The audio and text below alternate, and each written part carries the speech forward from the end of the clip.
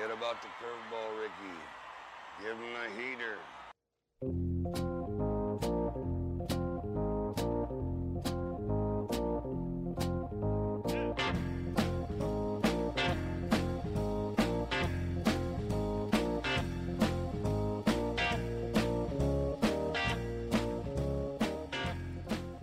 And welcome to the Heater Podcast. I'm Dan Lewig. He's Corey Pieper. And we are coming to you live from the Heater Podcast studios with the Atlanta and Philly in a slugfest, 10-7 in the top of the fourth. Game. And looks like it's going to be an interesting one. It's been an interesting one all week long with Major League Baseball in many sorts of different ways, pluses and minuses. We've had a no-hitter. We've had trades. We've had big trade rumors. COVID still lurking. Playoff bubble is now in place. And there's been some moving and shaking in divisions here. So we have lots that we're going to cover. We'll start first with our injuries. But before we get started, lest I be remiss, the Heater Podcast is brought to you by River Creek Popcorn. For all of your snacking needs for movies and baseball games of choice, come hungry, leave happy.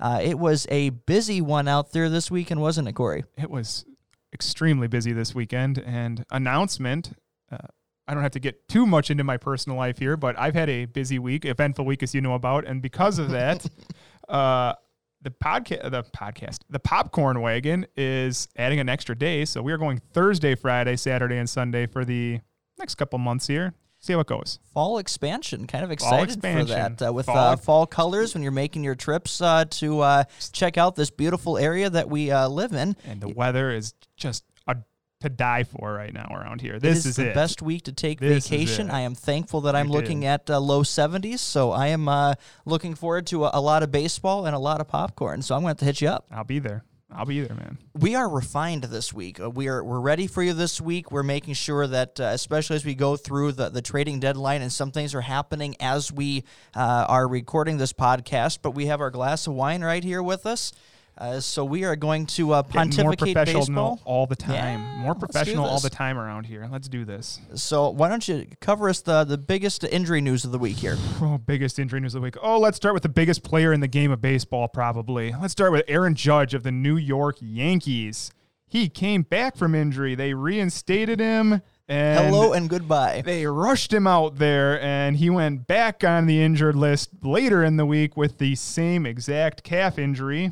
I believe this time they said that it will take him, quote, twice as long to recover. So, and the Yankees we're going to get to that in standings, but they're in kind playoffs. of That's the only time you're going to see him now. And maybe they can wrap that calf in bubble wrap. I don't know what they're going to do at this point. That team has some bad luck with injuries. Your team has some bad luck with injuries, who was their main competition. But the Yankees, I don't know, man. We'll see. Let's talk Merrill Kelly here. He was pitching, one of the players for the Diamondbacks who's actually pitching well. But they had to place him on the 10-day IL early in last week with a right shoulder impingement. Said no timetable to come back. Anytime. Shoulders are worse than elbows. Yes. So hard to tell on that one. Ronald Acuna came back from the injured list, and Nick Markakis came back from the injured list, and the Braves are still playing well. They're the team that's up right now, 10-7 in this game. But I did see that Acuna left tonight's game early, so I don't think it was the wrist, but you don't know on that. Yeah, it's a lot of those dings and dents going on here, and that's always a hard one. Few bright spots for the Diamondbacks, one of the clear sellers that we're seeing, or at least rumored to be, and we'll see what happens with that as well. Let's talk a prospect here. Corey espoused early in this podcast about his love for Nate Pearson, and Nate Pearson pitched pretty well in a couple of starts, 2-3 starts, but flexor strain, that's inside of your elbow. He's going to be out the rest of this season. It sounds like he's going to avoid surgery, but that's not what I want to hear. If I'm going to espouse how much I like Nate Pearson, then I don't need his arm getting injured already. Here's my question for someone, especially when it's a prospect on his way up. It always seems as if Tommy John surgery is inevitable for anyone who throws at hard. Yeah. And so hard. I mean, I get avoiding surgery as much as you can, but I'm almost at the point of saying, are you just delaying your career by just The not doing it inevitable. now? Yeah. The inevitable. Did you see another prospect that had a season-long shutdown? Matt Manning, he's never actually made the big leagues. He's shut down for the season too with a forearm strain. And that one was meant to be, from what I heard, because I saw that one on Twitter, more precautionary. Good. That one wasn't meant to be as much as like Nate Pearson here. That one was a little bit more severe. Yeah, I'm more worried about Nate Pearson than I am Matt Manning. There's another big prospect with the Tigers that was shut down at the same time, but I can't remember who it is with him. I'll have to try to look that up. Didn't see that one. Let's talk a little bit more refined of a still very young pitcher, but a little bit more of a track record. Walker Buehler. The Los Angeles Dodgers just keep winning baseball games, playing well, and they're doing it with a lot of injuries actually on the team. Buehler went on the disabled or the injured list with the 10-day injured list with a blister. This is a team that has had blister injuries in the past, whether it's Rich Hill, they found times where Kenta Maeda had blisters. It's also a way to get your player 10 days off if they need an extra time off. I fully expect to see Walker Buehler in 10 days. Agreed. Let's talk Andrew Miller. He was closing games. We'll do some closers here. He was closing games for the Cardinals and 10-day IL left shoulder fatigue again. And Andrew Miller is no longer a young spring chicken. He's bounced around the league, still getting guys out. He's one of the players I think has been hurt the most from the 3-battle rule, though. And shoulder injuries, we just said, not good, worse than elbows. Yeah, he's injury more than performance has been the story of the second half of his career. I mean, he was so dominant for the Indians, but he's been hard to replicate it, mainly just because of health. So we keep bouncing around these closers. We had Keone Kela. He came back for a little while for the Pirates. I don't think he ever actually did get a save, and he was the one that a lot of people thought was going to be a big trade piece here, and he's back on the injured list. I think he pitched twice, right? Forearm tightness. I would actually expect at this point he's not going to get traded because no one's going to take on that risk. So expect to see Keone Kela back hopefully before the end of the year, but probably still on the Pirates. More bullpen guys. Dylan Betances today went on the 10-day IL with right lat tightness, and the Mets bullpen is still a disaster. I'm glad it's something because he did not look good at all on the field. No, the Mets bullpen is just off, and who knows with them, whether they'll figure out or not. Mets and Phillies, they cannot figure out their bullpen issues. One team that is figuring out their bullpen issues, we'll talk about more about it later on, is the Padres. But before they made a big trade, they got Drew Pomeranz back. He missed the minimum 10 days. He still has yet to give up a run. Pagan, I think, got a couple saves for him, but I would actually expect, we'll talk about Trevor Rosenthal, but I think Drew Pomeranz is still going to slide back into the closer's role. He's been too good I don't see why they would take him out. Either way, I think you're looking at now they've been trying to deepen that pen. And now with Pagan, Pomeranz, and Rosenthal, despite the injuries that have happened, the Padres are the biggest team that we'll talk about here when it comes to trades in just a little bit.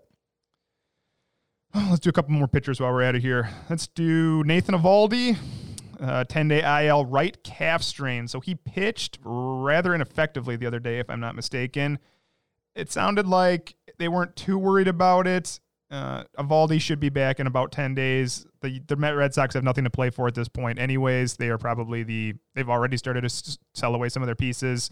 Eovaldi probably could have been someone they wanted to trade, but he's on the IL. Guess they wouldn't expect that now. Also in the Northeast area, Steven Matz, left shoulder discomfort. Last I checked, he actually hadn't been put on the IL, but it was reported by a lot of places it was coming soon. Matz hasn't been very good for the Mets this year, and I could say that about most of their pitchers not named Jacobs. So let's hope the 10 days help him out. The weekly Rays injury report. I can do them next. I can do them next. You want to do it? Yeah, this one I can tell you because it's always a mouthful. I'll give you a breather on this one. Ryan Yarbrough with groin issues, 10-day IL. It looks like he caught it early. He said he's felt something like that before. This was less severe, so they think it's only going to be a 10-day stint. Hope so, because they're dropping like flies there in that pitching staff. Just so you know, the Rays have had 11 different pitchers on the IL, 10 currently, and it is pretty much, with the exception of Blake Snell and Tyler Glasnow, it is the entire Durham Bulls pitching staff. That's what the Rays have right now, and they just rattled off 20 consecutive scoreless innings versus the Florida Marlins over the weekend, winners of 5 straight. They are 15-3 in their last 18 games. It is absolutely amazing. I don't know who it was. Someone posted a picture in one of the baseball groups I follow of the Rays pitchers. I think it was yesterday. And it was just like, if you can give the first name of any of these guys, I'll be amazed. Mike Petrello. Was it? Okay. And I looked through it, and I consider myself to know almost every baseball player. Like, I watch so much baseball that I can call out players all the time, and I didn't know a single player. And I was just like, wow, I actually thought I could do this, but I didn't know a single one of those guys. You have to be a diehard Rays fan to be able to do that, and only because you've seen them now in these games. If you would have asked any Rays fan before the season began and gave the last names and asked them to do a poll on the first names, been very few. I'm not even sure I could have. That's impressive. That's amazing. So that is, it's been a wild ride. Mike Zunino, by the way, also on that list with oblique strain. That's always a hard one. Catcher and hitting. Respectfully, they're not going to really miss him that much. It hasn't been a good year for him. He's been injury-riddled since they've had him. But that leaves the Rays looking for catching help potentially before the deadline is over here. Who else do we got on the injury list? I have one more, Ray. I think he might already be on the injury list. I don't know if we ever mentioned him. I have Jalen Beeks down for Tommy John surgery tomorrow. Yeah, that's he was he's come into his own in the multi-inning reliever stint, striking out over 12 per 9. Was awesome. Huge for them here, and then now you lose them for this year and next year. They have 5 pitchers that are gone for this year as well as next year. They have been ransacked with big injuries, as we've been talking about. So they've been doing well with the next man up, but one of the teams that will be looking for relieving help yet before the deadline. Well, let's get some positive notes here for a second. Nick Madrigal came back. I didn't see his game today. I think today was his first day back, but Nick Madrigal is back. You may remember me talking about Nick Madrigal. I think he played 3 games and he had a 4-hit day already. So the White Sox are on fire. And to add more depth to that lineup, get another player who never strikes out, makes contact like that is exactly what you want. Who else came back here? I thought I saw another one. Drew Pomeranz already mentioned. Ronald Acuna's back. DJ LeMahieu. I forgot him. DJ LeMahieu is back. He was back today for the Yankees. They played a doubleheader. I think he only played one of them, but DJ LeMahieu, the Yankees, I just mentioned, they need a lot of help because they've been dropping off. And I have one more injury, and that's everything player for the Texas Rangers, Danny Santana. He plays every position that they possibly want.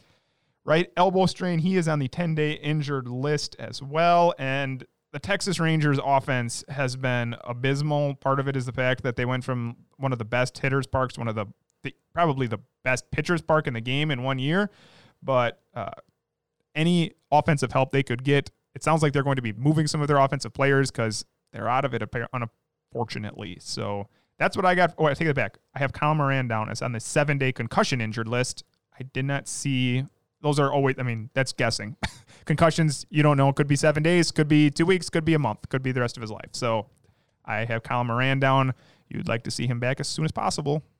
Absolutely. That's another one that was being potentially mentioned on the deadline, but now will be staying put.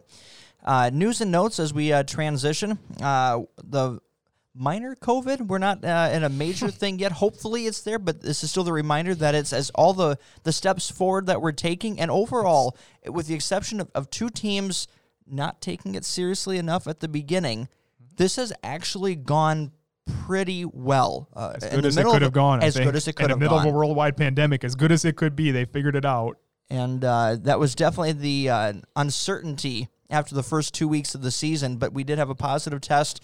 A member of the Oakland A's, don't know who, just one positive test, and this all happened in the last 24 hours, so we're still waiting to get more information from it. The A's and Astros game today has been postponed. And I would expect, I don't know who they play tomorrow. I don't know if they finish up that series, but I would assume that they're going to take at least 2-3 days off again. We've seen this. I would be surprised if they don't miss the next series. That's pretty much how this works. So you would expect if you have any, I'm trying to see if the A's play tomorrow. They have tomorrow off, so that's good for them. But you'd expect the next series to be off and then go from there. I can tie that together with one more injury note, and that's Marcus Semien. Positive. They had an MRI done. Everything came back positive. Right? But missing games actually helps him recover. He is not going on the IL, so that actually helps him there. So we'll keep you posted on that series and what happens moving forward. The other big news as far as in Major League Baseball this past week, Jeff Passan of ESPN reported on the playoff bubble. We've been talking about it for a couple of weeks here. This is what they were going to intend to do, and now we have details. Corey, why don't you break that down for us? So Passan came out and said that I believe it has not been passed yet by the Players Union, but it has been given to the Players Union. The plan is 2 areas that have baseball fields close enough that you could do the bubble, which we've seen work in the NBA and the NHL without, as far as I know, they have never had a positive case yet. I shouldn't say that. The NBA did when Lou Williams left, but outside of someone breaking as long as someone didn't bubble. break the protocol, then it has worked. But the 2 states that make the most sense in this case, and the ones that they're discussing, are the Los Angeles area, where you have San Diego and the Angels and the Dodgers, and then the Texas, where you have Houston and the Rangers. And the Los Angeles area will be the American League teams, whichever ones make the playoffs, and the Texas area will be the National League teams, whichever ones make the playoffs. And they will stay in those areas and play in those fields. And then doing so, you'd hope to avoid travel, which is most likely where you are to contract COVID at this point. And you're not seeing any, one thing I'm sure that they were looking at was not to give any particular team home field advantage as part of this. That's why you have the AL going to California. The Angels, sorry to break it to you if this is breaking news to you, they're not going to be making the playoffs this year. Sorry, Corey. We'll save that for next week as a teaser for next week. We are going to be doing looking back to way back when, before the year began, and we did our season predictions and major storylines. We're going to review those with you now that we're past the halfway point and give our midseason awards where we see things shaping up at this time. But with the Angels not making it, you're not going to have any home field advantage in California. And in Texas, it's American League teams and National League teams are playing there, so we are looking good in that regard.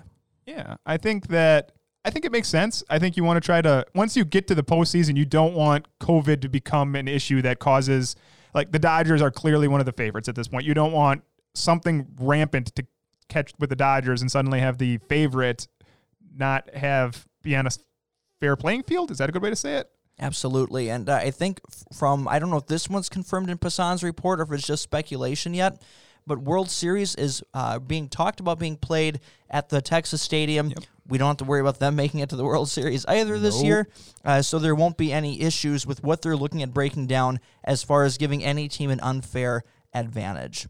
I like it. I think that's a good idea. I think you want to do whatever you can to try to mitigate the spread at this point. It's not necessarily happening nationwide, which is a different conversation, but like you said, baseball's actually done a really good job ever since a few big outbreaks early on, which were not necessarily baseball's fault, but players breaking the protocol. So if you can do any more to try to keep it spread or contained, then that's what you want. Let's go into have yourself a week. And there's been some players that we talk about getting on a heater. First today, I'll mention this note.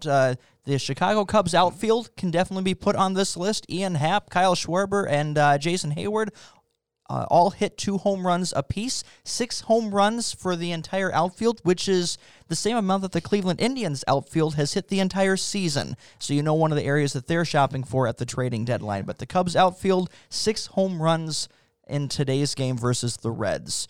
10-1 win, too. 10-1 win. We got to mention, let's get to it, Lucas Giolito. Yes. He's been mentioned a few times on this podcast as being a little up and down. When he's up, he's really good. When he's down, he's been pretty bad. He got hammered in his very first start of the year, I remember, against the Twins, and I think we mentioned him on a cold streak, and he's been better. And then it all came together last week, the 25th of August, when he versed the Pirates. This will not be a Pittsburgh Pirates higher note. This will be the Pittsburgh Pirates low note of the season, hopefully. But Giolito went out, threw all 9 innings, gave up 1 walk, struck out 13, and didn't give up a hit. So the first no-hitter of this pandemic-shortened season goes to Lucas Giolito.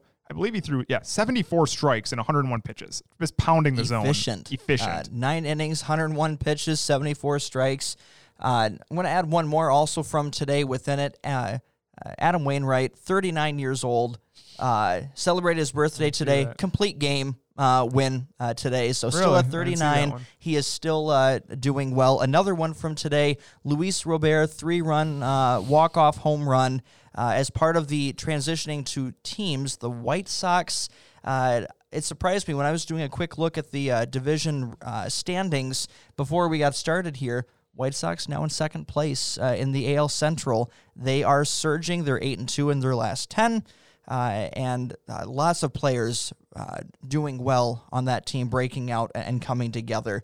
But we would be remiss if we didn't talk Luke Voigt with another one who's in a huge week. On a heater, yeah, Luke Voigt. The Yankees, as mentioned, they've been struggling. It has not been because Luke Voigt has not filled in admirably for all of the offense that has been lost in the last few days. Luke Voigt, I believe, in the last week, it actually started, it was the beginning of this week and the end of last week. At one point, he had 6 consecutive games where he hit a home run, but it still kept going. Right now, Luke Voigt's hitting 308 on the year. He's got 12 home runs. Very quietly has 12 home runs, if you ask me, 22 RBIs, and he's only been up 91 times. So Luke Voigt doing his part to help the Yankees, but they got to start winning some games here. And the Mets, at least today, helped out with that. But we'll 7-game losing streak that for doesn't the happen Yankees. very often in New York. Massive slide. Gave the Rays a 4-game lead. Now I think it's 3.5 because they had the doubleheader today. So I think it's a 3.5-game lead over the Yankees right now. The Mets are the cure to many teams' struggling woes, and they definitely helped out the Yankees today. The Yankees were down 7-2 and going into the last in the 7th inning of the doubleheader, so the last inning, and they came back and won that game. Really? I didn't see that. I just saw they won. That's awesome. That's now the second time they had to come from Mets behind. Bullpen. Yes. Mets bullpen. Was it who tried to close that game? Did you see? That was Diaz. Oh, and what they've been able to tell is when his fastball is good, but it's only good when it's connected to the slider. He wasn't throwing the slider much today, so when he doesn't have that pitch on, that's how you're going to know if you have good Diaz or bad Diaz. Just check the slider, and that'll let you know whether to cringe or not if you are a Mets fan. Yes. Pirates positive. Let's go ahead and take care of that here. We just talked about them getting no hit. It happens. I watched that, unfortunately, against the Rays happen a few times, so I get it. But the positive for today is the double digits. Congratulations to the double-digit category. 10 wins. Half of those wins are, I believe, at least against the Brewers. I think at least half of those 10 are against the Brewers. But, 10 wins. They're at 10 wins, and I'll give him another positive here. We didn't even talk about this one. Josh Bell, who's been really cold most of the season, I watched the last few games, obviously all of them because they played the Brewers, and he had at least a hit in every game. I think he had 2 hits in most of them, and he had multiple home runs in that series. So maybe the slugger is finally starting to wake up a little bit, and that's only going to help him. Maybe they can get, I don't think they get 15 wins, 20 wins out of this season. I think that would have to be considered a positive. They could get 20 wins. Oh, absolutely. This is a team that's had a lot of different challenges for a whole host of reasons. We've seen other teams surprise and outperform expectations early on. Baltimore being one of those teams. Marlins being another one of those teams. Not expecting for the Pirates to be on that list, but still seeing some positives going on there, and good luck for them with everything. They have been the bane of the Milwaukee Brewers' existence this season, and I want to say this for all Brewers fans in our area. Obviously we broadcast this in Wisconsin, so Brewers is going to be a part of it. And whenever I talk to people, it's just been, and I mentioned the Brewers, all it is a scowl. That's all that I see. I don't even get words anymore. I just get a scowl. But despite everything that has happened, they're only 1 game back of the playoffs. That's the weird year that we are in right now.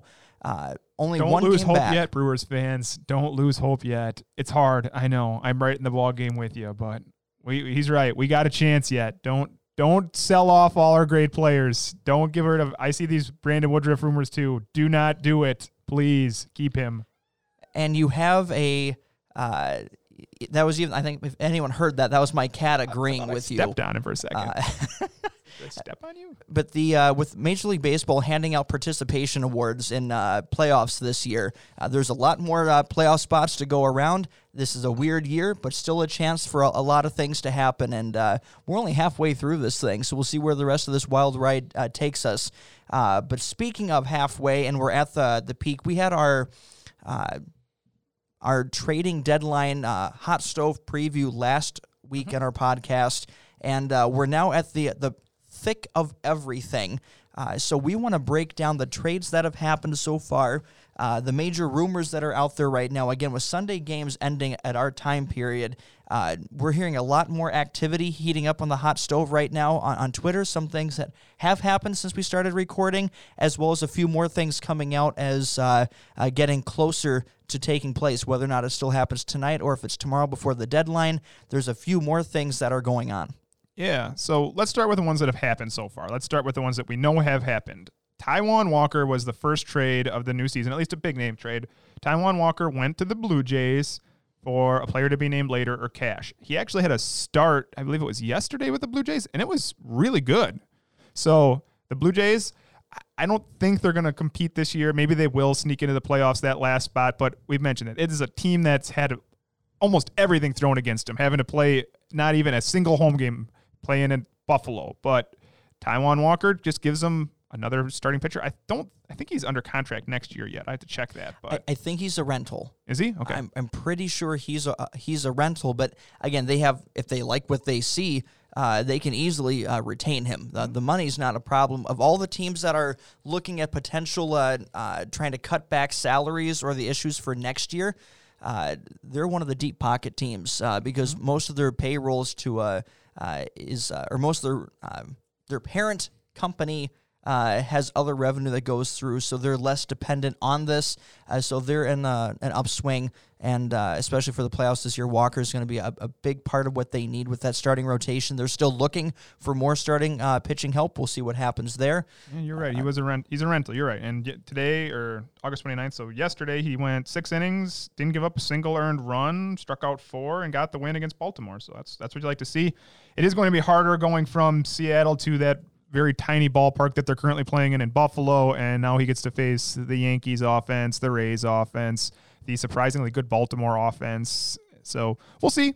As you said, it could be worth it. The other early trade that happened was with the Phillies and Red Sox. You had Brandon Workman and Heath Embry. Heath Embry, yeah. So just bullpen moves. The Phillies have to try to improve their bullpen. They really have to try to improve their bullpen because, like we see in this game right now, they have 8 runs and they're still getting beat. They're still getting beat. Atlanta put up a 10 spot in the second inning, and now you have the Phillies down only by 2, and they're slowly working their way back. It's one of those type games. The Phillies have been playing good too. When we did our power rankings, I talked about I had the Phillies considerably higher, I think, than you did, and I really like the Phillies, but we'll see. The teams with the most consecutive wins right now is the Rays in the American League with 5 straight, and the Phillies with 5 straight in the National League. They're working on 6 tonight. We'll see. Let's talk about the Rays trade. They acquired Brett Phillips, who Milwaukee fans should remember. I actually have an autographed baseball bat of Brett Phillips. Did you know that? I did not know that. I should have sent a picture. I have an autographed Brett Phillips baseball bat. But Brett Phillips went to the Rays from the Royals in exchange for Lucius Fox, who is a AAA, AA shortstop. AAA shortstop, known for defense and speed, but the bat has never materialized. They have some shortstop. I heard they have a decent shortstop prospect in Tampa Bay, too, so I have a feeling that he wasn't going to have much of a chance. He's not bad. So we talked about this before. Some wander guy. Yeah, some wander guy. They even have a Vidal that I hear is not too bad either playing down there. So I'm excited for him as well. Yeah. Brett Phillips, we're not really sure what the Rays are going to do with Brett Phillips. You mentioned that you saw something about maybe just some future move. Yeah, Kevin Kiermaier is, I don't think he's long for the team anymore. This gets to be the point. He's got 2 more years left on his contract, the most expensive years of his contract. This is the Rays' MO. They lock guys up to long term. They get good value for them, but when they get to the last 2, they move them on for different prospects and keep that farm system humming, and it's worked. So we'll wait and see what happens, but he's his defensive arm, his defensibility for Brett Phillips makes him a potential replacement along with Manuel Margot. They already have some center field type arms that are there defensively, so we'll wait and see what happens, but this feels like it's waiting for another shoe to drop. You tell me, do you want to stick with the Rays or do you want to stick with speedy center fielders? Let's wrap up Rays, at least at this point, and that's they traded Jose Martinez to the Chicago Cubs. Cubs are looking for a a left-handed pitching masher. Martinez, that's his MO for his career. Hasn't shown it yet, but it's only 38 at-bats. And kind of a peculiar move for the Rays, taking someone off the Major League roster. You're trying to improve it, not subtract from it. But the big part of that offseason trade included Randy Rosarina. They called him up today. The thought is to give them more flexibility, someone who can play defense. Another outfielder. So, yeah, I don't know. And, well, they're also rumored to be looking at another one, too, but we'll talk about that later. Yeah. Jose Martinez. I talked about Jose Martinez when the Rays in our offseason podcast, if you go way back to that I really like Jose Martinez. I thought he'd be a really good DH, and now that the DH is in the National League, the Cubs can put him in that lineup. And like you said, lefty masher, Kyle Schwarber, I think, has been playing DH mostly for the Cubs, and he's mashes right-handers, so maybe it's just a platoon thing. But Martinez can't play defense. He can certainly hit, and we don't know what the Rays are getting back. It sounds like 2 players to be named later, so they must really like one of them. And again, for any of the players to be named later, you're going to hear a lot of that in trades this deadline, and that's because you can only list the 60 that are on your current roster and taxi squad. So everyone else is a player to be named later. So there can be a lot of good players still traded. You just won't know for at least a few months who those players are. Let's go to a player who was traded for not a player to be named later, but just international bonus pool money, and that's Gerard Dyson. Was with the Pirates, very speedy center fielder, somebody who can't steal first base, but very good at defense. And he got traded to the White Sox, and we just talked about they've been pounding out hits. They have one of the best offenses in the game. So if they get a lead, they have not had a very great defense, a poor defensively. So I would expect Gerard Dyson as a late game replacement. Use him as a pinch runner if you get to the extra innings and you have that guy on second, something like that. The exact type of small role that can play a big role down the stretch. Let's do the Tommy La Stella trade. So Tommy La Stella got traded to the Athletics. We mentioned La Stella last week in our previews a couple times just because the Angels are clearly out of it somehow, and they have a couple of pieces. La Stella was one, and David Fletcher is the other one that makes a lot of sense.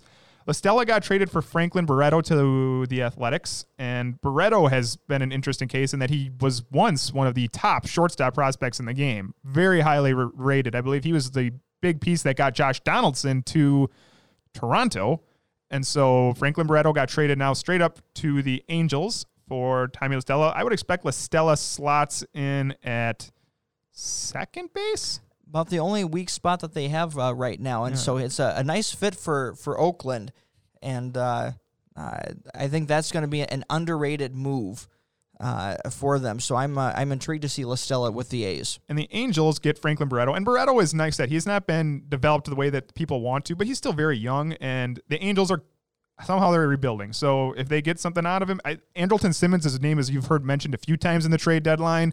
Barreto could, if they trade Andrelton Simmons, Barreto could slide in right at shortstop. And I think if we look at because we're seeing the team that is playing right now, they already have had him going earlier today. You had Tommy Malone traded to the Atlanta Braves from the Baltimore Orioles. Is that right? No, yes, you're right. Yep, Baltimore Orioles.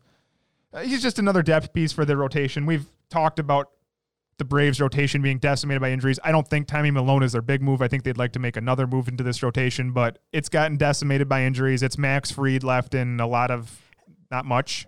They showed, it was on Twitter this week, Max Fried, his numbers are awesome. Perfect there. And then elsewhere you have the rest of the rotation, an ERA over 6. Yep. So it's they need bodies. They need people to at least try to bring that back down. It's incredible that their record is what it is. When you look at when you see those numbers, those stats, and somehow they have this record, it is amazing to me. Tommy Malone was really good for Baltimore. He had a sub-4 ERA and 31 strikeouts to 4 walks, but tonight I believe he started this game, and you're seeing that they've given up 8 runs. So not a great team debut, but someone who can eat some innings for you, and they've also scored 10 tonight, so they showed that they can score some runs. It's just, can they keep some off the board? Absolutely. Let's go to San Diego. Where do you want to start in San Diego? They're pretty much, they are the deadline. It's all players go to San Diego. You have the big name closer, Trevor Rosenthal, to help out shore up there. You have Jason Castro, catcher from the Angels, now helping out over there. You have Mitch Moreland, who's going to be their DH we mentioned with the National League DH coming from Boston. There's 3 big moves. I'll let you break them down, and potentially a 4th one waiting to hear confirmation. Austin Nola, the breakout catcher from the Seattle Mariners, who has been tearing it up, is on his way to potentially the 2nd catcher, although he has positional flexibility, on the way to the Padres. It sounds like they're not done yet, which we'll talk about. But let's start with Rosenthal. So I mentioned Pomeranz came back from the IL, and they traded Rosenthal for Edward Olivares, who, if you remember back to the start of this summer camp, kind of came on late. He was very young, not really expected to make a huge impact this year, but had such a great summer camp, they couldn't keep him off the roster, and then he got to the regular season, and he struggled. So they traded him for Trevor Rosenthal, and a player to be named later. I don't know if Rosenthal will close. I don't know if Pomeranz will close. I don't know if Pagano will close. But at this point, the Padres should feel confident in their bullpen that one of those guys should be able to get the job done. Now, Mitch Moreland to San Diego. Moreland has been playing pretty well for the Red Sox.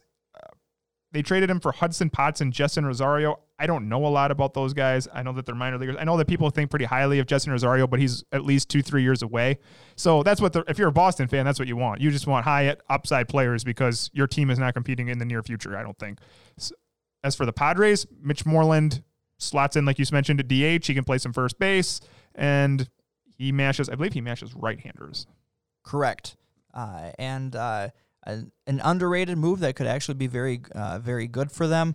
All the moves make sense, and they're still, not done yet. They're trying to make another 1 or 2 impact moves. We'll see what happens in the next 24 hours. You have some bullpen things taking place. Michael Givens from Baltimore on his way to the Colorado Rockies.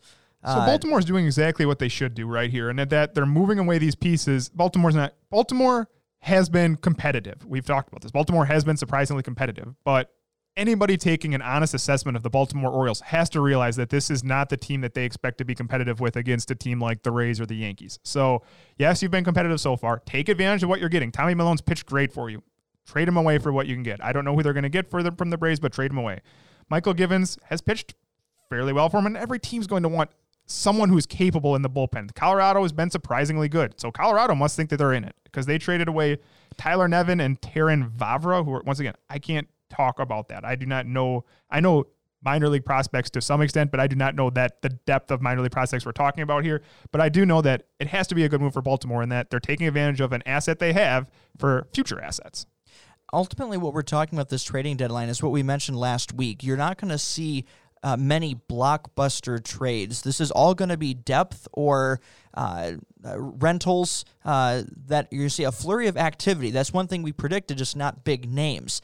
We're going to talk about some of those potential big names in just a moment here, but Michael Givens is an underrated late inning reliever that is going to be impactful for Colorado. If the season would end today, they would be one of the teams in the playoffs. And they've had horrendous relief pitching. Yes. Last I checked, yes. They had Wade Davis got hurt, right? And then Scott Olberg has been ineffective, and Jairo Diaz, I watched meltdown earlier last week. So any relief pitcher help, any team that's competitive always wants relief pitcher help. And if it's 2 prospects that are ways away in this case, then it's worth it for both teams. Well, let's talk about the players that haven't been traded yet, but are very much rumored to be on the move in the next 24 hours. Lance Lynn is coming into this, the starting pitcher that's most likely to be moved. He's under contract through next year for only $8 million. He is someone you can slot in at the top of your rotation, and that's going to have considerable value from not only financially when teams are trying to pinch their pennies right now. He's affordable through next year. He's impactful for this year. There's not a clear-cut front runner yet on him. I actually will take my shot on where some of these guys are going to end up. Lance Lynn will be traded, I do believe, because Texas has already shown that they're willing to move players, and at this point, Lance Lynn his value is never going to be higher than it is right now. He has pitched awesome this year. I think that San Diego's already been aggressive. They've already shown they want to win. I really think that they want Lance Lynn or Mike Clevenger. And I think that Lance Lynn is more likely for San Diego for a player like Adrian Morion has made some. I think he might be hurt right now, but he's pitched already at the big league level. They're not like anybody who says Mackenzie Gore is going to trade is crazy. They're never going to trade Mackenzie Gore. Luis Patino, you could see moved, and they have a lot of pitching. They have a lot of outfielders. Taylor Trammell has been rumored to be up in the big leagues, and Texas is talking about trading some of their outfielders. So maybe it's a couple of those guys or one of those big names and some lower names. But I do think Lance Lynn makes a lot of sense in San Diego.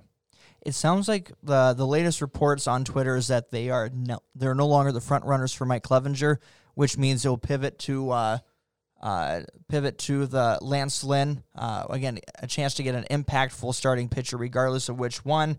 Right now, Mike Clevenger, if we're talking the last of the major starting pitchers that are out there that are ace level, John Heyman and Bob Nightingale are reporting.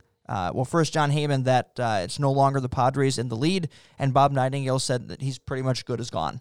He expects him to be gone in the next 24 hours. The team that's up on the board here for us is the one that's being talked about the most, the Atlanta Braves. It makes so much sense. John Morosi so much sense. Has mentioned that they've asked about Drew Waters. So Drew Waters, okay, so here's one I can't talk about because I know the high-end prospect. So Drew Waters is an outfield prospect, somebody that I think I mentioned Christian Pache got called up last week to fill in for Ronald Acuna. He's since been sent down, but Pache is probably considered their top prospect in the outfield, but Drew Waters is right behind him, and he's a switch hitter. I know he is. And so if you could get a guy like Drew Waters as the top person in that trade, that makes a lot of sense. They need offense.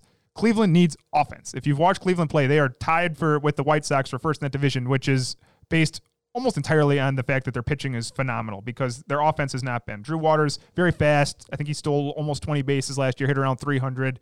Would make a lot of sense as like a leadoff hitter type in that. They have a good leadoff hitter, but as a top end of the order type bat in the Cleveland offense. Would make a lot of sense. Again, they're a very analytical organization, so they're going to be looking for the best value that they can get for Clevenger. Ideally, I know they're looking for someone who can contribute now in the middle of their playoff run. I think Drew Waters can do that. If he's ready, then I think that's what you're looking for. Even if not, they're not going to sacrifice high-end talent for immediacy. As much as they want that, they're going to make sure they get maximum value. So I see the Braves making the most sense there as well. I still see Toronto as another one. White Sox, I mean, those are the biggest teams that are looking for front end of rotation help that are going to be the most aggressive with parting with prospects. We'll wait and see which one turns out. Last one for Texas, as far as Texas has two major players that can be leading the rumor mill over the next 24 hours. Joey Gallo has come up in the last 12 hours here of being a name that they would be considering willing to move. He has 2 more years under team control, so he's not a rental by any means. He is your true 3-outcome player from strikeout, walk, and home run. He hasn't looked completely himself yet this year. He didn't since the injury before last year. He was an MVP ceiling guy right before that. So there's still a bit of uncertainty of how do you place his value. But there's plenty of teams that are looking at him. The Tampa Bay Rays are being mentioned by Ken Rosenthal as being one guy that they're looking at. Again, we're talking outfielders with the Rays. I would expect to talk pitching, and we will with a bullpen name. I'll throw this in there, then I'll get your thoughts on both. The Rays are also looking at Daniel Norris, the left-handed pitcher from the Detroit Tigers, also mentioned by Ken Rosenthal, someone who would be a multi-inning reliever who has looked very well for the Tigers in that role, moved out of the starting role into more of a multi-inning relief role, and he has shined so far this year. Daniel Norris makes a lot of sense for what Tampa Bay does. They have success with a lot of those reclamation project types, and Daniel Norris was not all that far removed from being considered a pretty big prospect himself as a left-handed pitcher for Detroit. So I could absolutely see them making a move for a player like Daniel Norris. I don't see how Joey Gallo fits in Tampa Bay at all. He just seems like Hunter Renfroe redone to me, and a higher version of Hunter Renfroe, better version or of Hunter Renfroe. Renfroe gets moved as part of this. They're known for moving out parts very quickly. I want Joey Gallo to go. I mentioned this before we started. I want him. If Colorado is saying they're all in, if Colorado's saying they're all in, right, we're going in. We're trading for Michael Givens. Trade for Joey Gallo. I want to see Joey Gallo fortify your offense. It's already good, but get it even better. If you're not going to make a move for Lance Lynn, you're not going to make a move for Mike Clevenger. So I want Colorado to go for Joey Gallo. I think it'd be fun. Ultimately, where I'm at when it comes to the trading deadline, yes, you're trying to fill needs, but improve where you can improve. Wherever you can find impactful players that are going to upgrade your team, it doesn't matter if it's the greatest area of need. If you can turn a strength into a greater strength, that still makes you a better contender for the stretch run. Yeah, Colorado's playing Matt Kemp at DH. Come on. Are you kidding me? He's still hanging around. That's the crazy thing. At left field. Joey Gallo can find a spot. It would be a fun team. It would be a great fit for him. He would have protection in the lineup. Nolan Arenado, Charlie Blackmon, Joey Gallo, and Trevor Story. Let's go. It would be a fun lineup to watch with him there, especially hitting home runs in that park. Starling Marte, we mentioned the Arizona Diamondbacks are sellers. Their closer, Archie Bradley, is another one that could be available. For those that want to take a shot on Robbie Ray, that's there too. But Starling Marte is the interesting one. He's under contract through next year. But for those that are looking for center fielder help, he's having a very productive first half of this quarantine season. That one's surprising me because I knew that the Diamondbacks would be willing to trade, but I thought it'd be a lot of the pitchers. I'm surprised they're willing to move Starling Marte, but we've heard that one mentioned. And so if we're talking the Cleveland Indians wanting to get Drew Waters, which makes a lot of sense to plug in their outfield, Starling Marte is a proven Drew Waters. If Drew Waters hits his peak, he's Starling Marte, who can hit 20 home runs and steal, I don't know if he can steal 50 bases like Starling Marte did that one year, 47, I guess he got to. But if they want to try to improve their offense a lot, I don't know what they have to give up. I don't know if Zach. I don't think they're going to trade Mike Clevenger to the Diamondbacks. It's possible. It could happen. I think if you want to try and trade to Zach Plesac and somebody else to see if they can get Starling Marte, that would make a ton of sense for what Cleveland wants. Any team would be happy to have Starling Marte. He's still 31, like you said. He's got another year of control. It's not a true rental, and he's hitting 322 already this year, and he's hit 295 last year. So this is what Starling Marte does: plays a good center field, hits for power, steals bases. Baseball doesn't do much of the 3-team trades. That's more of an NBA thing.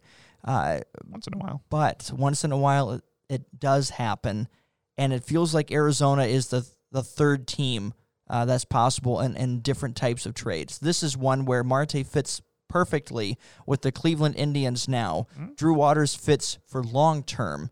If the Braves find a way to get Marte from the Diamondbacks and they move him over to Indians, there's your two pieces. I think that's all it takes to get Clevenger. And that would be a great trade for the Indians. I don't know, again, Marte's not going to cost... and Jordan Luplow in the center in the outfield right now. Yeah. So Marte's going to cost, but he's not going to cost big. I think that's a 3-team trade that makes a lot of sense across the board. And so I'm intrigued by that. Yeah, that'd be interesting to see. I was just looking at my phone while you were talking. Caleb Smith is being mentioned in a lot of trades from the Marlins. So the Marlins were the hard one, right? Because playing competitive baseball, and so we didn't know, are they going to be all in, try and win this year, or are they going to try to move some of their pieces that have been pitching admirably? Caleb Smith is kind of in between, and that last I checked, he still had not been back since the Corona debacle. So it's not surprising to me that teams are interested in Caleb Smith based off what he's shown in the past, though. Hasn't performed up to, I think he had a great first half last year, and then he was mentioned a lot at the trading deadline last year, and nothing ever materialized. But since then, he's been below average. But that also would be the right type of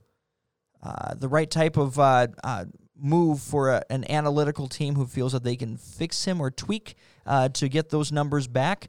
I still wonder about Matthew Boyd from Detroit. He was mentioned huge at the last trading deadline, and he has not performed well so far this year, but he's been starting to turn it around. That changeup has come around. His last 2 or 3 starts have been very good. How much someone wants to believe in that and risk that for a prospect return, because Detroit's not going to sell low on him. So how much are you willing to trade despite the numbers not necessarily being there? If we're throwing out left-handed starting pitchers who've been struggling this year, but I think could be available in trade, we got to mention Mike Minor, too, from Texas. Mike Minor, same basic thing, kind of like Matthew Boyd, a little older version of Matthew Boyd. Mike Minor's got 5 losses already. It has not been pretty this year, but the FIP is a lot better than the ERA. The ERA is 5.6. The FIP is 4.84, which isn't great, but he's still – they're not going to just give him away, but a team who thinks they could use more starting pitching, a team like the Braves, if they don't get Mike Clevenger, could they make trade they have one of the deepest farm systems in the game. Could they trade one of those guys and get a player like Mike Minor? I think that could easily happen. Absolutely. I think that wraps up all the names for this point. We'll next week as well, we'll do as part of our news and notes, we'll give you who we think was the winners and losers of this trading deadline, break down the remaining trades that take place between now and then. But for now, what we're going to wrap up with, a big part of our podcast is going to be doing our divisional look. We're going to go division by division, looking at where the standings are, things that surprised us, anything that's standing out, questions that we have. We're going to throw it back and forth at each other. American League, National League, where do you want to start? Let's start with the AL. Let's start with the American League East.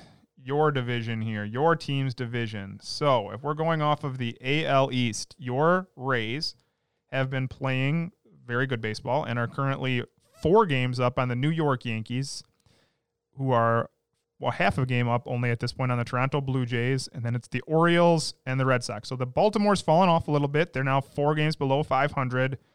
Boston is considerably pulling up the rear here. Are you feeling confident in your team, the Rays?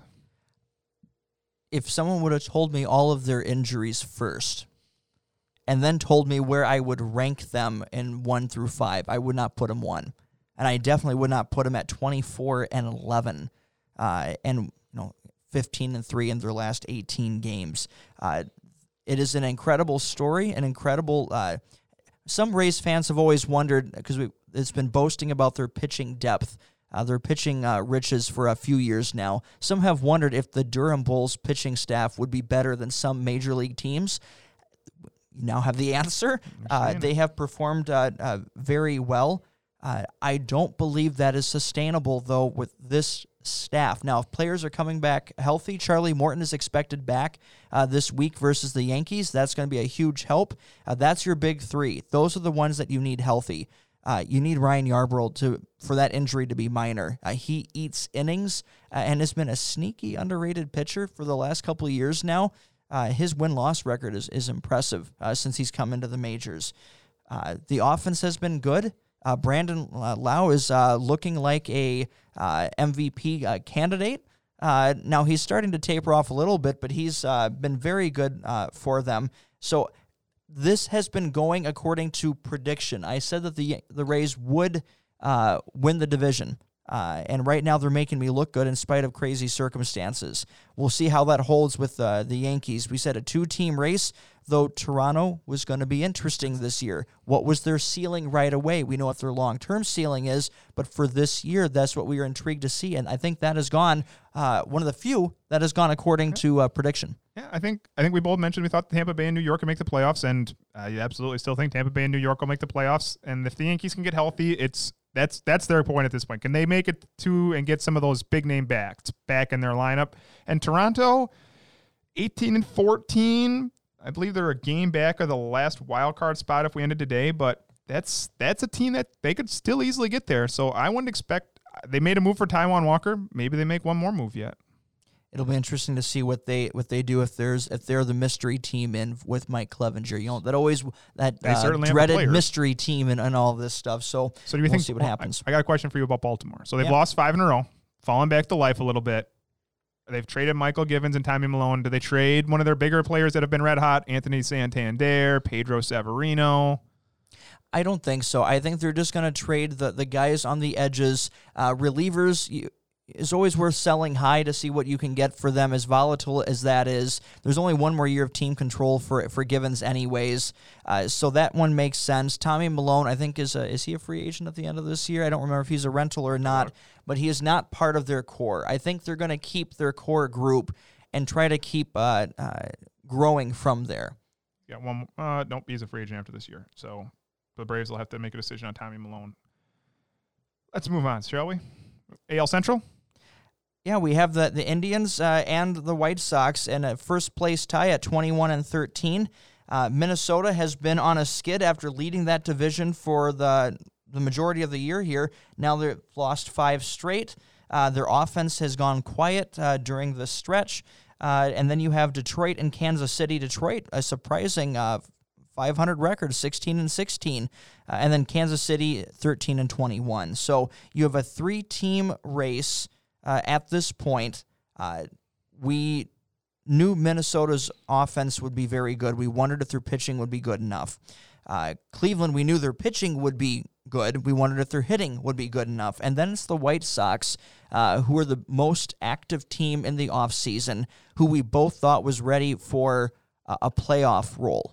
Yeah, I think we've sort of called this one. I feel pretty good about this. I feel all 3 of those teams I think are going to make the playoffs. That if I had to say right now, I think all 3 of those teams will make the playoffs. So then it comes down to, is Cleveland's offense going to be enough? And Shane Bieber, next week we're going to talk about predictions. I'm sure that at least one of us will mention Shane Bieber as a Cy Young Award winner, if not both of us. And he's been awesome. And pitching wins in playoff games, but do they have the depth? Because if they trade away Mike Clevinger, which we don't know yet, that's your number 2 pitcher. Mike Clevinger has had his issues, but that is their second best pitcher they have on that team. And the White Sox, they have Lucas Giolito, and it's Dallas Keuchel, and Dallas Keuchel's won a Cy Young Award in the past, but that's 5 years ago. Now, they can hit with the best of them. Speaking of hitting with the best of them, Minnesota. It's been a little cold lately, but Nelson Cruz still pounding out hits. Josh Donaldson hasn't been there. So they are missing a guy that I believe you predicted to win the MVP in that division, or in that entire. That's the problem. Whenever you pick an injury prone player, that's always what comes back to bite you. And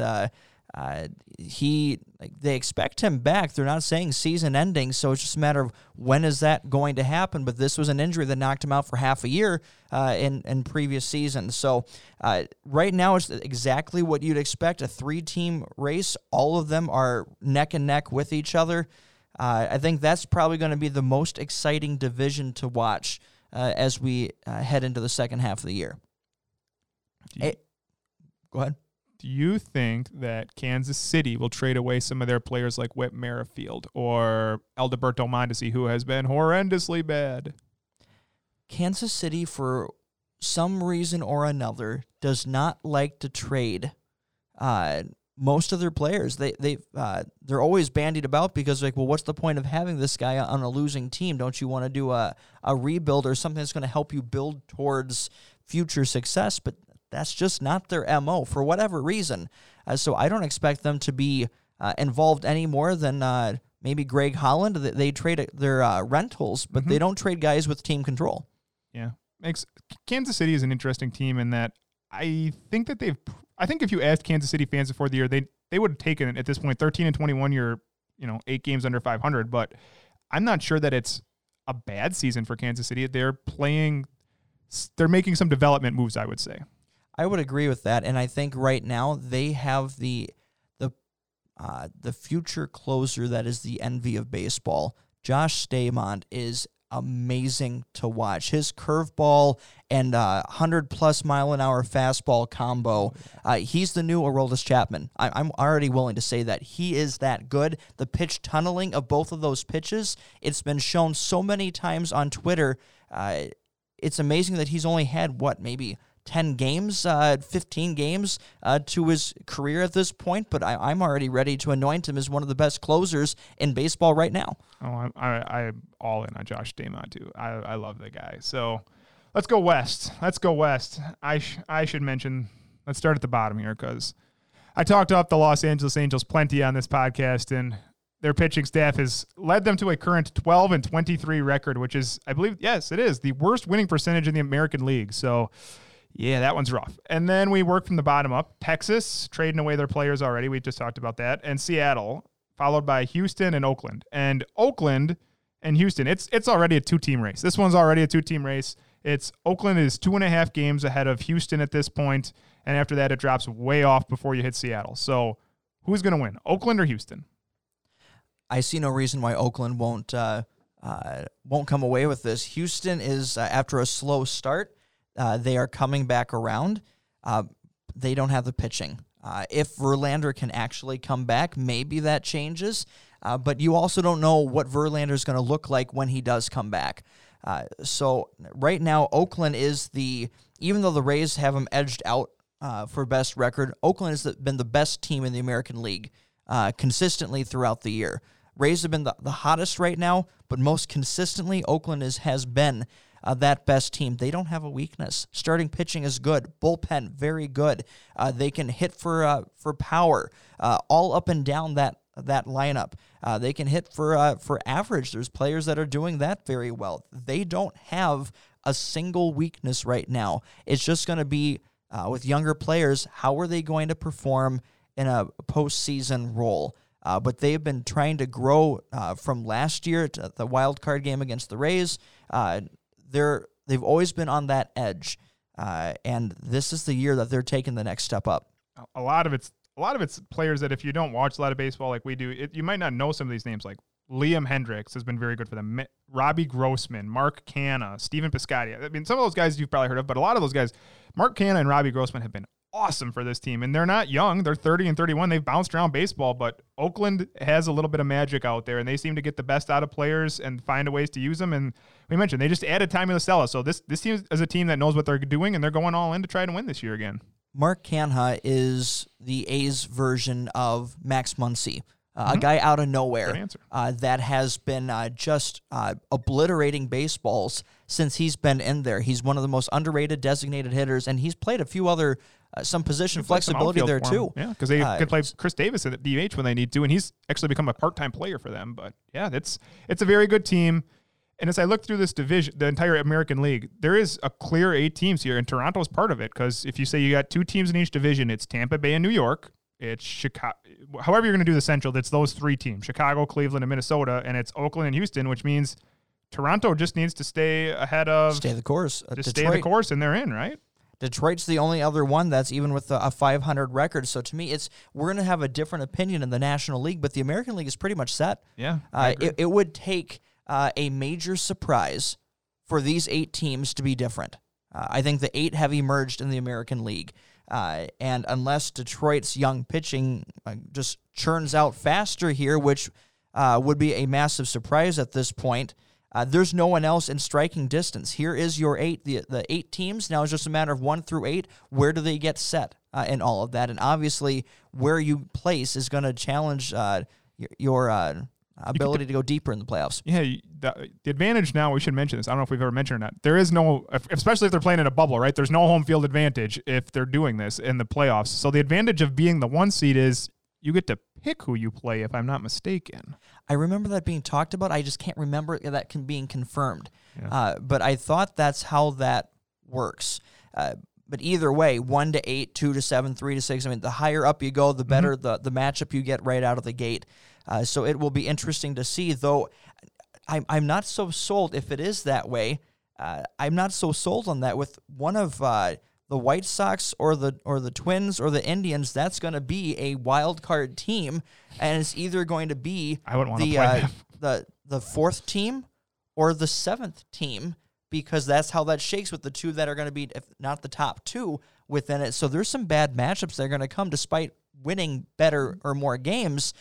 There's some bad matchups that way, so I hope you do get to pick. That AL Central is scary good. Those 3 teams in the AL Central are really good, and whichever team has to play them, like that I don't care which team finishes officially a 7th or whatever in the American League, that team is a very good team, whether it's the White Sox, Cleveland, or Minnesota. Let's jump to the NL, should we?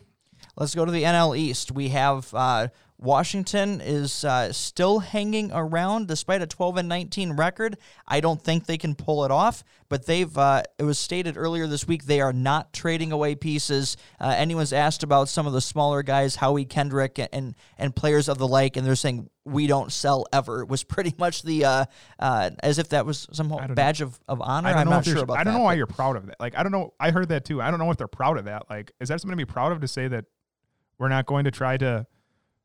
We think what's going to happen is they're going to end up being a team that's stuck middling, and that's what you don't want. Like, tear it down to win. Correct. And the Mets 15-19, and again, it's just their bullpen. That's a whole different team if they have a decent bullpen. Marlins, who've been one of the early surprises, now just hit under 500, 14-15, but they played 3 games against the Red Hot Rays, so that's going to be part of that too. And then Phillies, winners of 5 straight, 14-14. they've started to turn it around. Maybe that's Washington's example. If they would rattle off 5 straight wins at 17-19, we might be having a different conversation. So everything is still pretty close. They're only 5.5 games separate worst to first, and Atlanta is first at 18-14. And we're seeing a nice series this weekend between Atlanta and Philly. And Philly, again, has been winning these games, so they're going for the sweep here. Tonight, though, is going to be a bit of a challenge. That is an interesting division. Can you tell me or explain to me at all, knowing, we mentioned the stats from Max Fried and then the rest of the rotation, how is it that Atlanta has a winning record right now?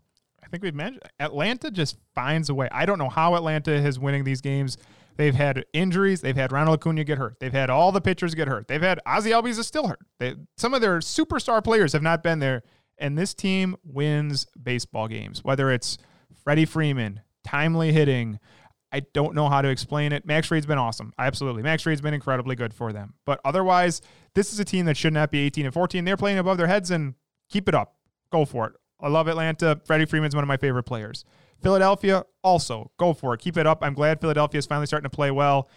I really do think Philadelphia has better pitching than they've shown. I really like Zach Wheeler and Aaron Nola at the top of the rotation. I really think they can be competitive. And Bryce Harper quietly somehow he's playing like an MVP in the National League. Yes. Like when we talk about predictions, or we'll be talking about him Bryce next week, Harper I'm sure. will absolutely get a mention because he's playing up to that contract out in right field in Philadelphia. And they can hit with anybody. So I would not be surprised if Philadelphia doesn't catch Atlanta. At this point, you have to say, unless Atlanta makes a move, Philadelphia has better pitching. There's almost no way around it. But Philadelphia's bullpen is just abysmal. So their starting pitching is better, but their bullpen is just horrendous. Brandon Workman and Heath Hembry are going to be a help, but they still have more work to do in that bullpen if they want to get serious about a postseason run. Right now, they've got themselves in second place. They have rallied back from a difficult start, so we'll wait and see what happens there. Then NL Central, there is a chance that a losing record makes the playoffs in this division. Chance. Right now, there's only one team that is looking worthy of a playoff spot in this division, and they're going to have to get 2. Pittsburgh at 10-21, Cincinnati 15-19, Milwaukee 15-18, St. Louis 12-13, and then the Cubs at 20-14. The Cubs maintain a 3.5 game lead. But the Brewers only 1 game back of St. Louis for that second spot. And before we get to any of those 3 teams, I only have one question. What is going on in Cincinnati? I know. That was the one I was going to ask. That's what I wanted to talk about first here. This is the team that we both predicted to win. We both predicted the Cincinnati Reds to win the National League Central. And they're getting production from the player, like the ones we would expect. The ones that we thought, if you watch the Cincinnati Reds, I didn't expect great things out of Jesse Winker. He's playing incredible. I think he's still leading baseball, if I'm not mistaken, in OBP. And Castellanos, dark horse, playing like an MVP also. Moustakas was hurt, but when he's been there, doing fine. Joey Votto is back, batting well. And so then you look at their pitching, and it's Sonny Gray looks great. Luis Castillo looks great. Trevor Bauer looks awesome. Like, they've had great pitching at the top. They've had decent hitting, and they're not winning baseball games. I don't get it. Cincinnati should be better than they are. If you would tell me exactly what you just did, that these players are going to do well, and Nicholas Castellanos is going to be worth every bit of the money that they're paying him, been a great offseason addition. Jesse Winker was going to come out of nowhere and shine. Joey Votto hitting again. The pitching that we thought of, the big 3, then you have Luis Castillo, Sonny Gray, Trevor Bauer. You tell me all these guys are pitching this well. I would expect them to have a winning record and be at least neck and neck with the Cubs here. But they're 4 games under 500. I don't get it. It makes no sense. That team makes very little sense at all.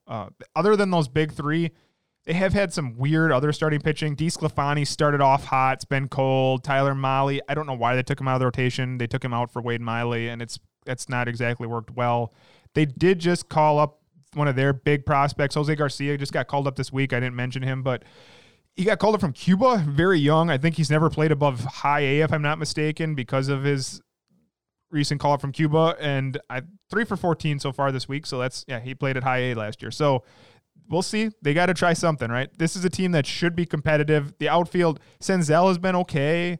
Akiyama, Jankowski. They just called back Aristides Aquino. I really want to see the Reds start winning some baseball games here, because this is a team that should be doing it, and it's just not happening. Well, ultimately, we mentioned that the offensive players that have performed up to expectations, the rest of the team has not. Suarez has been terrible. And that's the surprising one. Yes, it is. 135 runs scored. It's one of the third or fourth worst offense in the National League. I mean, that's obviously a big part of it, but they should be better. The players that are mentioned, along with Suarez, if he can even just get started, even just have a Jose Ramirez second half a season, this team could look completely different. They're certainly not out of it. We'll see. Like you said, this whole division has been strange other than the Cubs. We'll talk about the Cubs for a second here. The Cubs have won a lot of games. They're 20-14 at this point, and I would say it's been mostly the pitching, which is somewhat surprising. Now, Yu Darvish has been another player we have not probably talked. We mentioned him once, at least on this podcast, more than once. Absolutely in contention to win the National League Cy Young Award. Yep. He has been awesome for the Chicago Cubs, and Anthony Rizzo's been not very good. Chris Bryant's been hurt, but they're getting production from other players. You mentioned Schwarber, and Ian Happ's, I think, been awesome, quietly, very, very good for the Chicago Cubs. So the Cubs are going to win this division the way it looks right now. They have a pretty nice lead, and then it's going to be a battle for second between St. Louis, Milwaukee, and Cincinnati. We should talk about the Brewers quick. Like you said, we're in Wisconsin.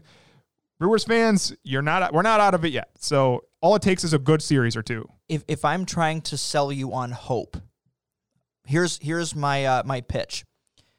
Everything that could go wrong has.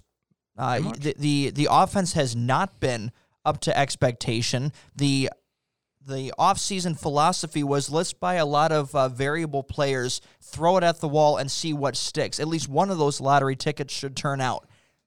Really hasn't. You've had Woodruff has emerged. That's been awesome. Burns has been starting to show some positive signs. The pitching has been a little bit better than maybe was expected. But then it's one step forward and two steps back with this team. You all of a sudden look like you're showing signs of turning things around, and then you get swept by the Pittsburgh Pirates. This team is maddeningly inconsistent and frustrating, and yet in spite of all of those things, because I said this was a pitch for a positive, so I'm getting there. The pitch is this. Despite all of those things, you are only one game back from the playoffs. If someone would have said at the trading deadline, if you would only be one game back of the playoffs, you'd be happy with that. You'd be saying, all right, we're right there. It doesn't feel like it because you're not playing like a playoff team, but in this weird year, you are. It doesn't matter what your record is going in. All that matters is getting in, and anything can happen. So you have a second half of a year to figure this out, to get the offense rebounding to the way they should be playing, to get your National League MVP to play at that level, to get Hira performing like he did last year. There's enough talent here to be a playoff team. So hopefully we can see them start to turn things around, because the pitch is this. It ain't over yet. I'll take it at this point. I'll take it, and then I got to keep up the faith, right? Have you watched any Brewers games? I've only seen a couple of them, and usually not good. Have you seen? I just got to mention. Have you seen Devin Williams pitch in relief? I've not. Devin Williams right now is averaging 18.4 strikeouts per 9 innings. He's just got a okay. devastating changeup. It is incredible to watch. I just had to mention how good Devin Williams has been. So let's go west. Where it is playing out. It is playing out exactly like we thought it would. The Los Angeles Dodgers are 26-10 with a 72% winning percentage. That is, wow, is that good? And then after the Dodgers, the San Diego Padres. This is a team I thought could play up to it, and I think when we were talking about only one wildcard team, this was my pick. And then Colorado is at 500 at this point. San Francisco playing pretty well lately, 7-3 in the last 10. Winners of 2 straight, up to 17-19. And Evan Longoria, fountain of youth going on right now. Brandon Belt. They moved in the fences out in San Francisco, so the offense has gotten a little easier out there in this offseason. I saw in the Park Factor stuff. And then Arizona pulling up the rear with a 1-9 in their last 10. And We mentioned Arizona. They're going to get ready to sell off some of their pieces, we think. We'll see about some of the, at least Starling Marte, if he really moves off of there or not. We got to start at the top. The Dodgers have to be the favorites at this point, the best team in the baseball. I'll pull the Denny Green. They are who we thought they were. Yes, they are. They absolutely are. And this is a team, I don't expect them to make any major moves. I don't know what they would acquire at this point that would help them. They only big game hunt. If all of a sudden Francisco Lindor or Josh Hader or one of these types of players becomes available, that's all that they're looking for. If they don't get that, the depth of what they already have is producing at a very high clip. And the thing that they don't get enough credit for is just how deep their farm system is, because they can make a move for a player like that. They have prospects for days down there. Josiah Gray, Kyber Ruiz, just some of the players to mention, but I don't know if we'll see him make a move. Like you said, if Francisco Lindor becomes available for a player like Gavin Lux, it could happen, and that would just make this team even better. But otherwise, expect them to stay pat and stay being the best team in baseball at this point. San Diego is making moves left and right. They are already playing at 21-15. They have the second best record in the National League. They're very good. But they're only going to be a wild card because of who the division leader is. But that might mean just a better matchup. I don't know who they'd be afraid to play at this point.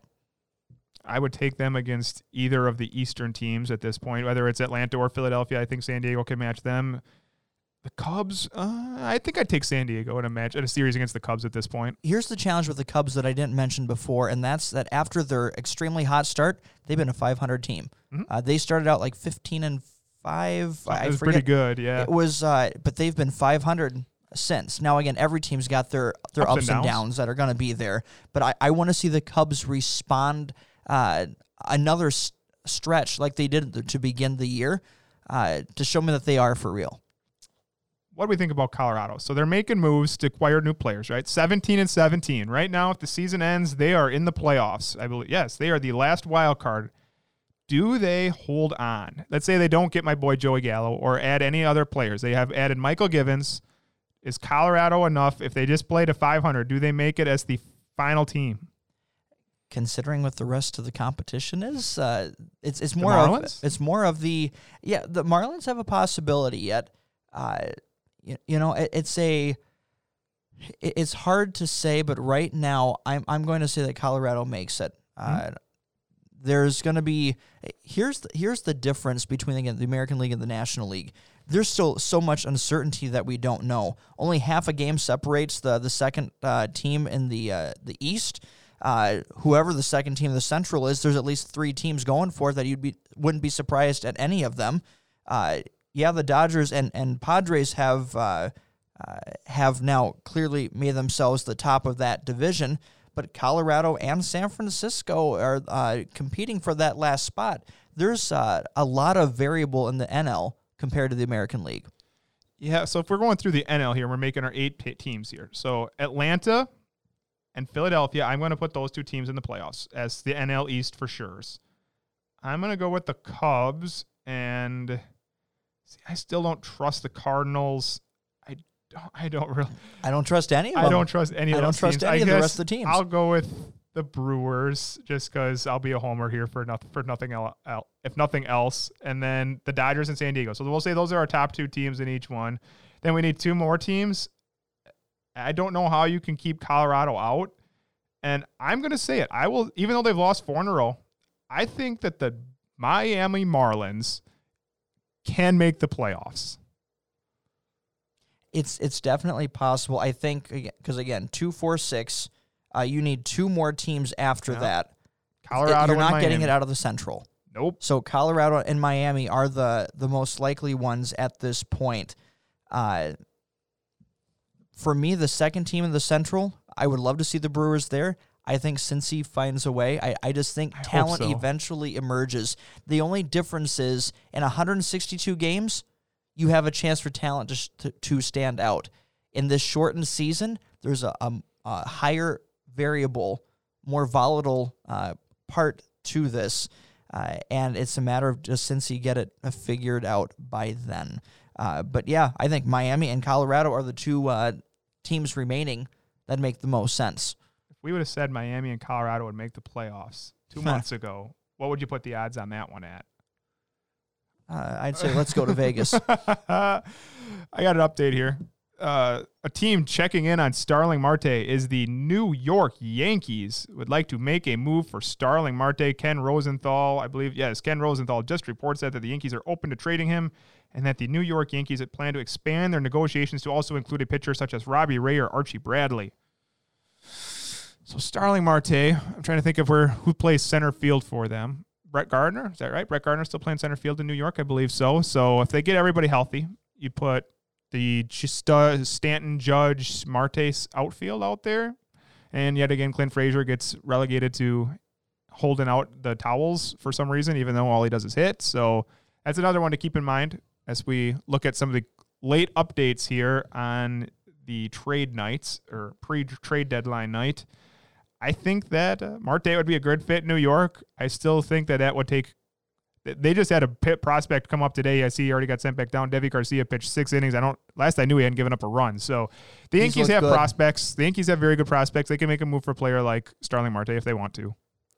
Will be interesting to see. It's going to be a entertaining.